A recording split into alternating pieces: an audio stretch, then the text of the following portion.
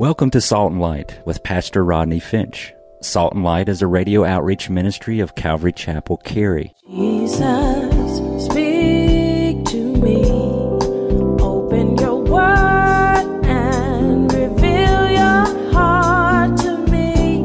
Salt and Light is a series of verse-by-verse studies through the Bible, focusing on its practical application to our everyday lives.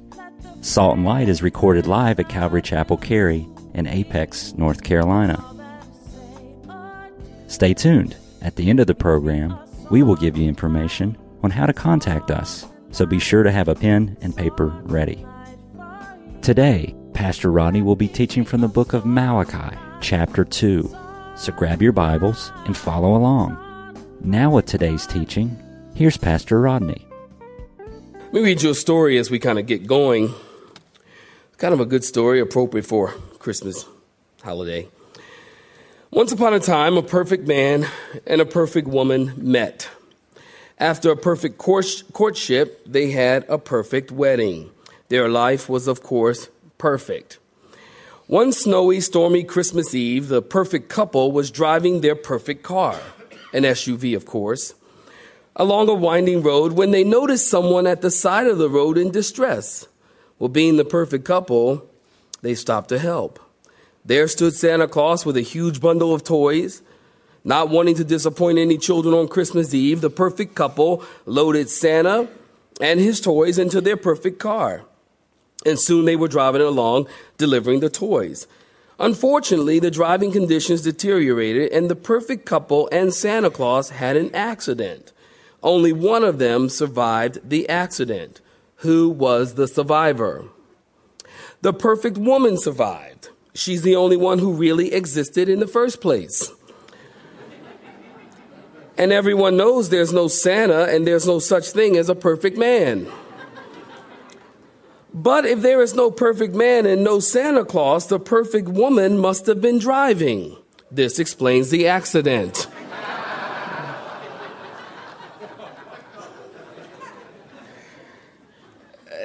I like that one because I actually use that in a lot of weddings. And every time I do a wedding, that's actually the first time I've actually read it from the pulpit in the church environment. I usually do it in weddings. And in every wedding, people go, they're just cracking up, because especially when I say, you know, the woman is the only one who's perfect and existed anyway. And people, oh, ha, ha, ha. And I always go, don't laugh too quick. Okay. So, of course, we know in reality, there is no perfect couple. There's no perfect marriage. And, you know, if you've been married for more than a week, you know there's no perfect marriage. Don't say amen too loud, fellas. But listen, just because there's no perfect marriage and there's no perfect couple, it doesn't mean, now listen closely, it doesn't mean that because people don't have a perfect marriage that they should divorce. It doesn't mean that. And that's what we're going to learn. That's what we're going to talk about tonight. If you were with us last week, you know that we didn't finish chapter 2 because some of the things that I wanted to cover in chapter 2 and verse 16, time wouldn't permit. So in the interest of time last week, we decided to end our study in verse 16. And that's where we're actually, well, I don't know, maybe not going to pick up our study tonight. But I've got a few other things I want to share with you that I didn't have an opportunity to share with you last week, even in the preceding verses. So we're going to talk about that. But let me just kind of back up a bit so that we can move forward together. You know, I've titled this series of sermons in the book of Malachi, Straight Talk from God. You know that if you've been here, because God was talking straight to Israel and God was rebuking Israel on some issues and on many issues. And last week, I think I told you that if you came that night, last Wednesday night, that you came on a night where the teaching and the sermon topic and the Bible teaching was going to be it's brutal last week. And I should also tell you right now that the brutality continues tonight. And so if you want to leave now, you might want to go and take off, and because it's bad. But you know, when God's word has much to say to us about sin areas in our lives, and although it is kind of brutal to have to kind of deal with things in your life and to kind of have to come face to face with things in your life, and that's kind of brutal, it really is for your good. Amen. Thank you, brother. You understand. It is for your good. Amen. It is for your good. It's almost like when you spank your kids. It's for their good.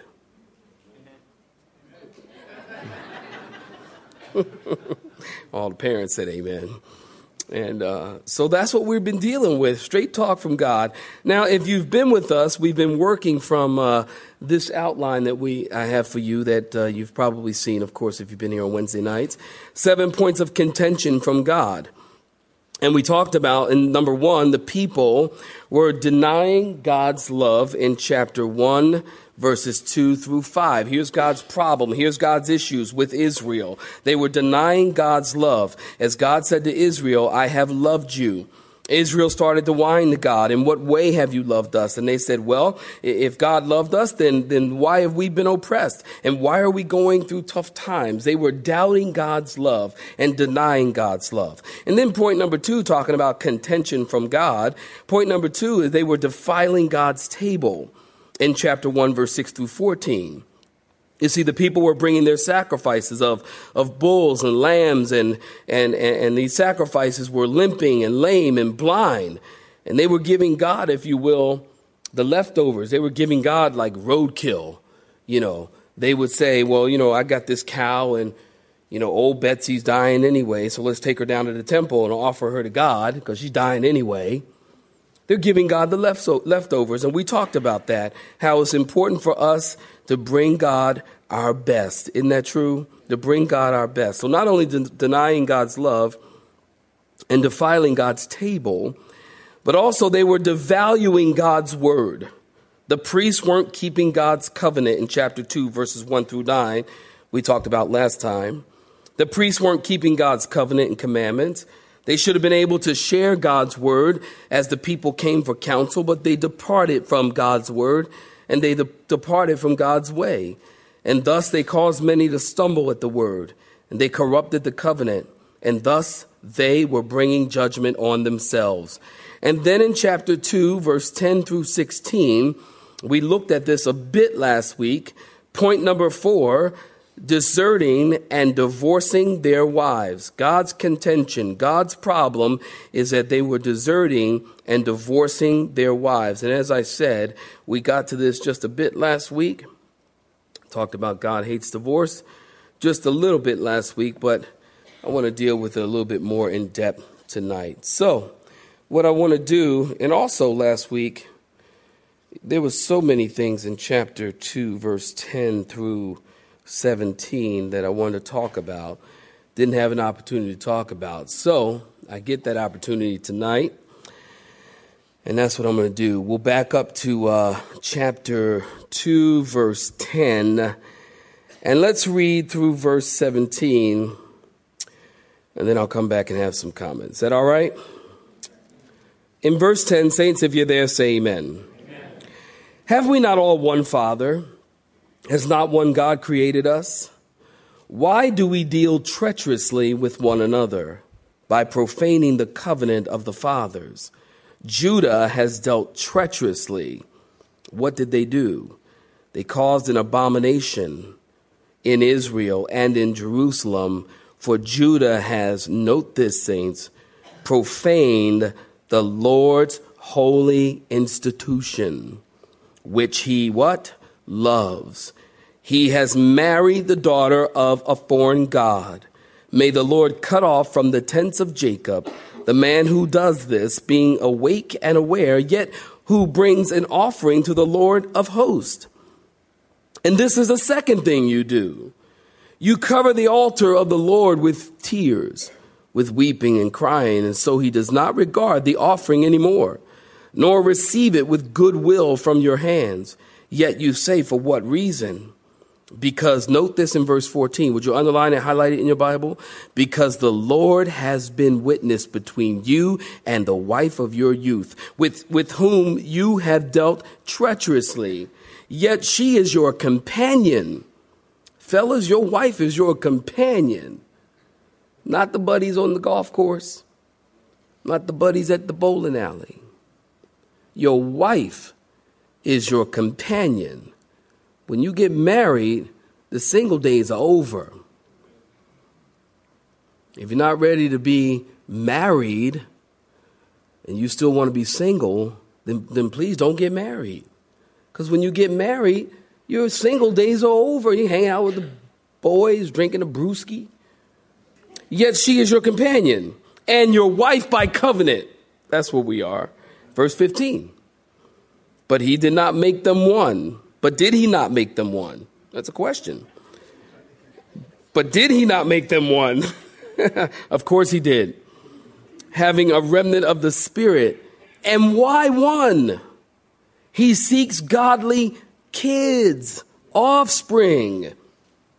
Therefore take heed to your spirit, and let none deal treacherously with the wife of his youth. For the Lord God of Israel, in verse 16, would you read it with me?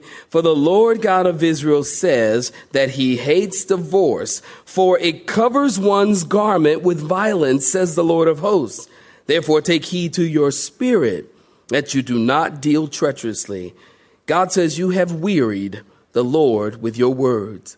Yet you say, in what way have we wearied him? In that you say, everyone who does evil is good in the sight of the Lord, and he delights in them. Or where is the God of justice?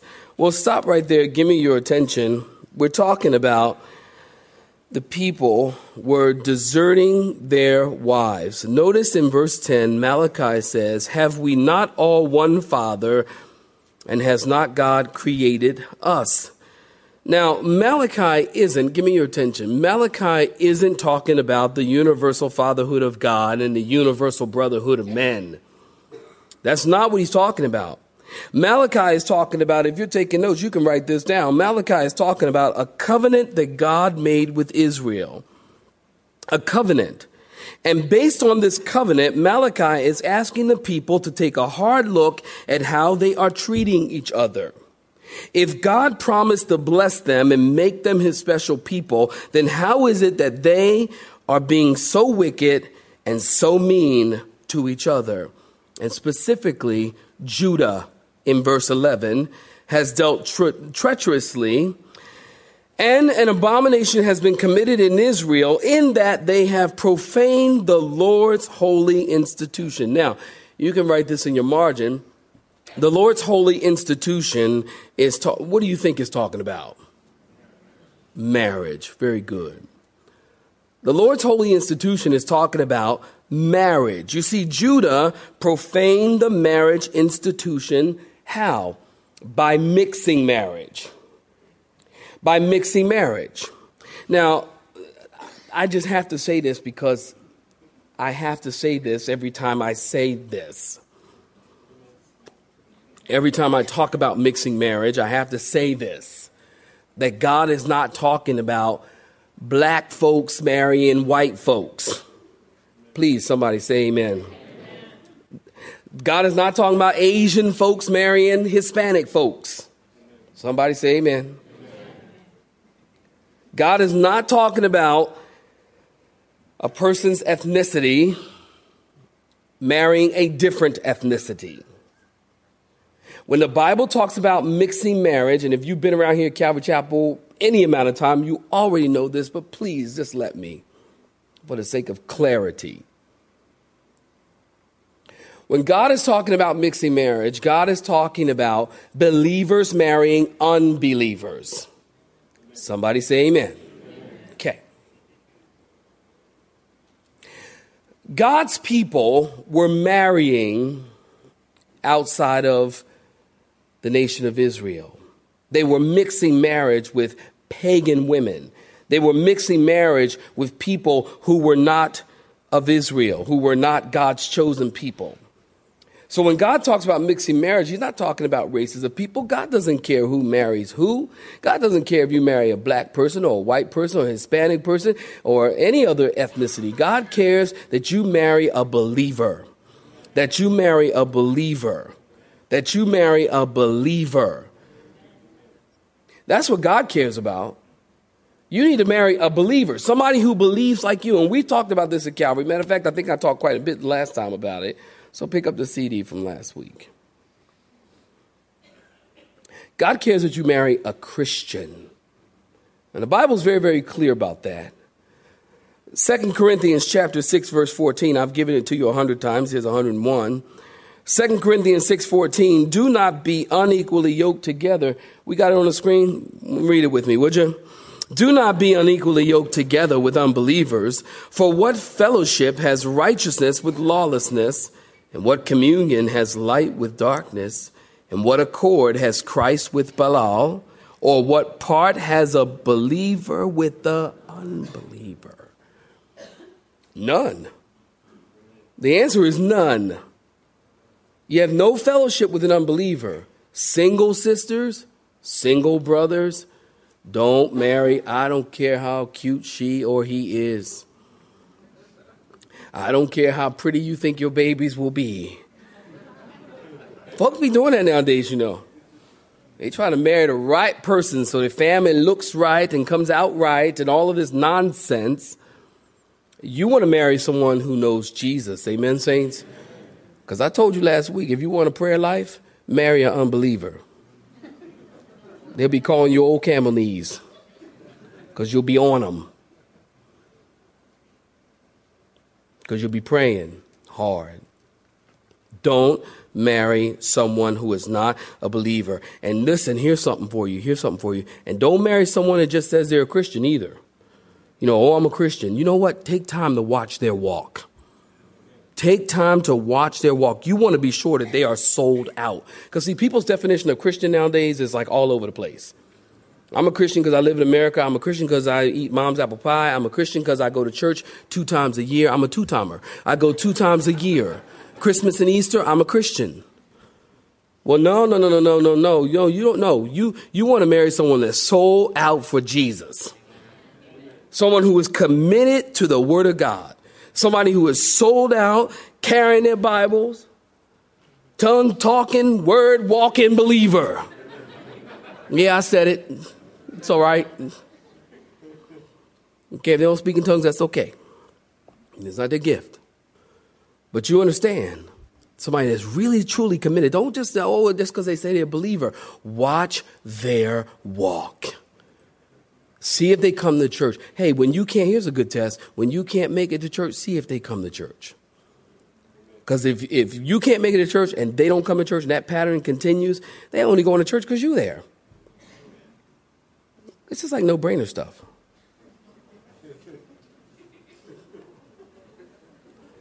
You know, they just go to church because you're there. That's all.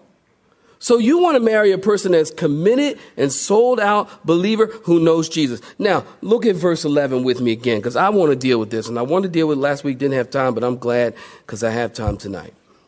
Look at verse 11, because it says, notice, Judah has profaned, the middle of verse 11, Judah has profaned the Lord's, underline that, holy, underline that, institution, underline that, which he loves, underline that. I want to take careful note of how Malachi describes marriage. How he describes marriage. It is, number one, marriage is the Lord's. You see that? That's why I had to underline it. It is, first of all, the Lord's. Marriage is not a financial relationship or an agreement between two people. Marriage is the Lord's, number one. Marriage isn't a pairing of two people with common interest. We talked about that last week.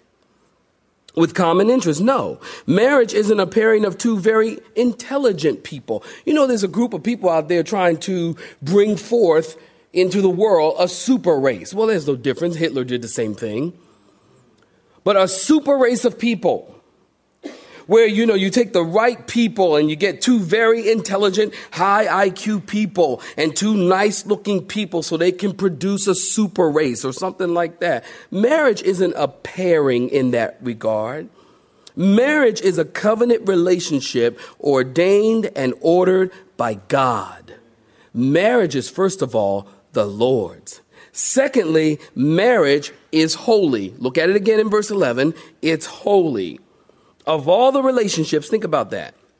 Of all the relationships that human folks can have, marriage is unique in that it is ordained and blessed by God and is holy.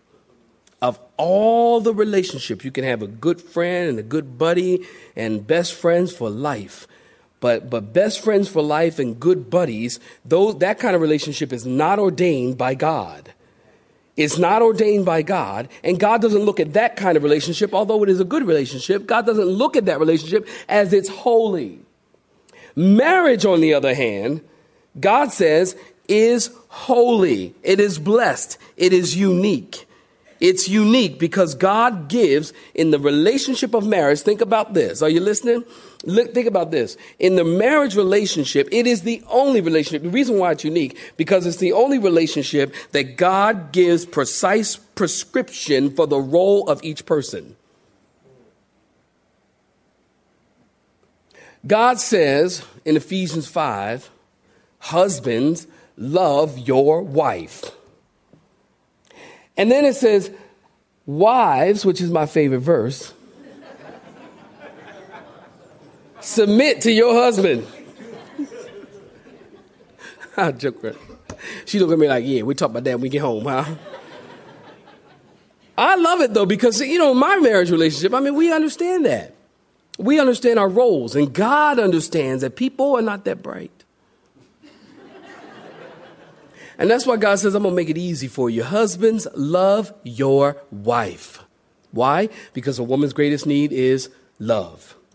Wives, submit to your husbands. Why? Because a man's greatest need is to feel like the king of his castle. That's the truth, ladies. You want a happy, holy marriage, healthy? You let him feel like he's in charge, even if he isn't. You need to smarten up. I'm just trying to help you. You let him feel like he's in charge because that's his greatest need. Wives, submit to your husband. The marriage relationship is unique and it's holy because God gives the prescription on how to be married. Thirdly, notice in your Bibles, marriage is an institution. Notice the Lord, holy, what saints? Institution. You see, marriage is meant to be solid with boundaries. Solid with boundaries. People today are trying to redefine marriage, twisting and bending it to mean anything that they want it to mean. The Bible is clear. Saints, listen, the Bible is clear. Marriage is a defined institution and union between one man and one woman. It is not a union. Please, saints, say amen. The reason why I bring that up, because I happen to be kind of trying to recover today. And I'm flipping through the news and all over the news, all over the news, Elton John and some guy named David are getting married in a civil union in England. And it's a big thing. And it's a small wedding. How small? They get 700 of their guests. I'm like, that's small? 700 of their guests. They get married, and it's a big, big deal, and they got the best of everything, and blah, blah, blah, blah, yada, yada, yada. And I'm listening to this nonsense. And you know what the Bible says? That's weird and perverted. That's what the Bible says. And the Bible says that marriage is a union between one man and one woman. It is not a union between Adam and Steve. Or Eve and Eva. Amen. Not two females and one male. Not two males and one female. Not a group of marriages or any other variation. Marriage is a union between one man and one woman. And I don't care what any country, any prime minister, or any president would say. God's word is clear. Marriage is a divinely appointed union. In other words, God established it, therefore only God controls its law. Civil law cannot supersede God's law. And it does. I don't care what they say. I don't care what laws they make. The highest law is the law of God. And every man will stand before God and give an account for his law. So marriage is a divinely appointed union. Marriage is a permanent union. You have been listening to Salt and Light, a radio outreach ministry of Pastor Rodney Finch and Calvary Chapel, Cary, located in Apex, North Carolina. Join Pastor Rodney Monday through Friday at this same time. For information regarding service times, you can contact us at 1-800-293-0923. That's 1-800-293-0923. You may listen to today's broadcast in its entirety by visiting the media library on our website at cccary.org.